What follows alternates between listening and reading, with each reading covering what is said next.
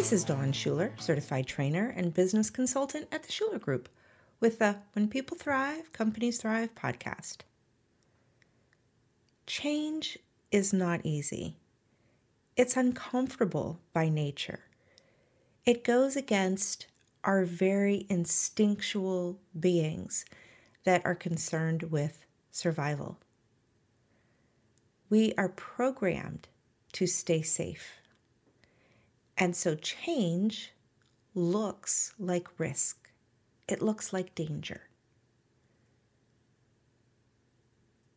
However, there are times when not changing can be even more dangerous than staying what seems to be safe. Hence, that's why there's the flight, fight, or freeze. Because if you need to fight, you better not freeze. If you need to flee, then you better not freeze. So sometimes we have to go against our instincts to fight, flee, or freeze and make a choice. We had made a lot of progress with one of our clients where we were working pretty closely with their leadership team. We were training them with different ways on how to communicate, how to divide the roles and the responsibilities and clarify those to their teams, how to communicate through difficult situations, how to appropriately give feedback. We peeled away a lot of the layers. But when it came down to what was the final core issue that working on would have made the biggest difference, to put it bluntly, they chickened out. There were issues with one of the team members, and our solution was to have a real conversation in a safe, facilitated environment to get to the heart of those issues.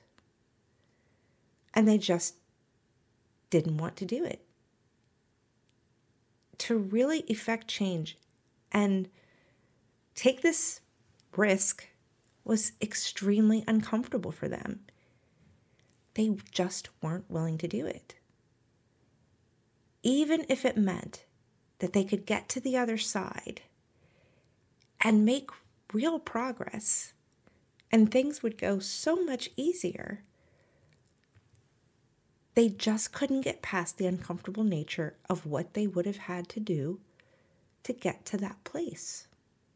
They were actually willing to deal with a situation that wasn't extremely functional, caused a big gap in forward motion, but they just couldn't go through the uncomfortable or the potentially uncomfortable situation. They froze. All change is uncomfortable, but change is inevitable. We're changing every millisecond. Our bodies are changing. The world is changing. My goodness, if COVID and the events of the last 2 years haven't taught us that, I don't know what will. If you don't change, you're going to get stuck with more of the same. But because the world is that ever-changing organism, you're not just going to get or stay in one place. You're going to go backwards. And that really shouldn't be acceptable. I've been telling the story recently of Reed Hastings, CEO of Netflix. Back in 2001, before Netflix was the Netflix it is now, they were going through a rough time. Hastings had to lay off a third of his employees. He put them into two buckets. One bucket was high-performing, positive people. The second bucket were people who were competent, but they needed a lot of hand-holding or they were complainers. And that's how he made his determination. So he put 2/3 of the people in the high-performing bucket number one and a third of the workforce in not so high-performing bucket number two. Bucket number two were the people that he laid off. And of course, that day that he did the layoffs was one of the hardest days ever. Nobody looks forward to firing people. He expected that after that, the next shoe would drop, meaning that there was just going to be this atmosphere of fear or disappointment or negativity. And what he found was actually the opposite. People were excited to come to work. They had new ideas, and those 80 people out of the 120 who were left, those high-performing people, the A players, actually brought the company way up and did even more work and better work. And so he realized that bucket number two, the competent but not super positive or super high-performing people, had been bringing down the group as a whole.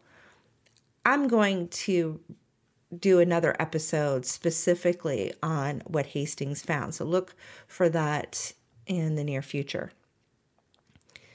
Basically, he had to look at the situation and make a change. And it was hard. He knew he wasn't going to look forward to firing people. But he also knew that if he didn't make the change, that his company might die. So which is riskier? Change or not changing? And when we change and make those choices and take those actions and choose that path after thought and deliberation, looking at the whole picture and not reacting out of fear, there's almost always a positive effect on the other side of that. I like to call the two zones we dance in, one is the comfort zone and one is the magic zone. And when I do this exercise in some of my workshops, I draw a picture. Comfort zone is a circle, you are here. And the magic zone is a bigger circle, not touching the comfort zone. Because you can't get to the magic zone when you are standing in your comfort zone. You have to step outside of that comfort zone circle in order to get to the magic zone. The magic zone is where great things happen. It's where you find, like Hastings did, that people are excited to come to work again. The ideas are abounding. Positivity and culture are hugely on the rise. You find that colleague that you've been knocking heads against, or you feel like you're banging your head up against a wall, that you've come to an understanding and work is better.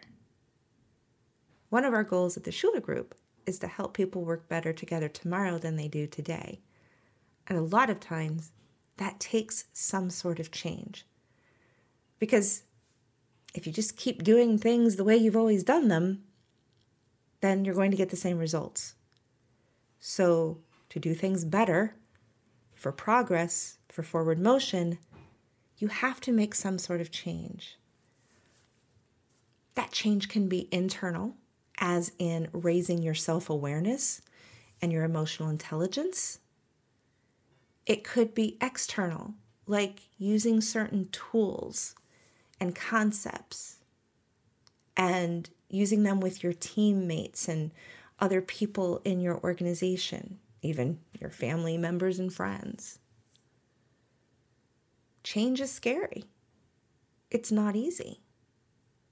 But it is the key to what is on the other side, that magic zone.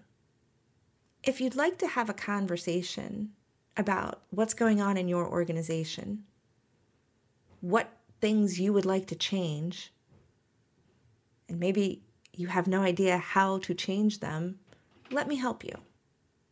Find out more at www.theschulergroupllc.com, and you can sign up for that conversation with me. And let's make change happen. Until then, may you thrive.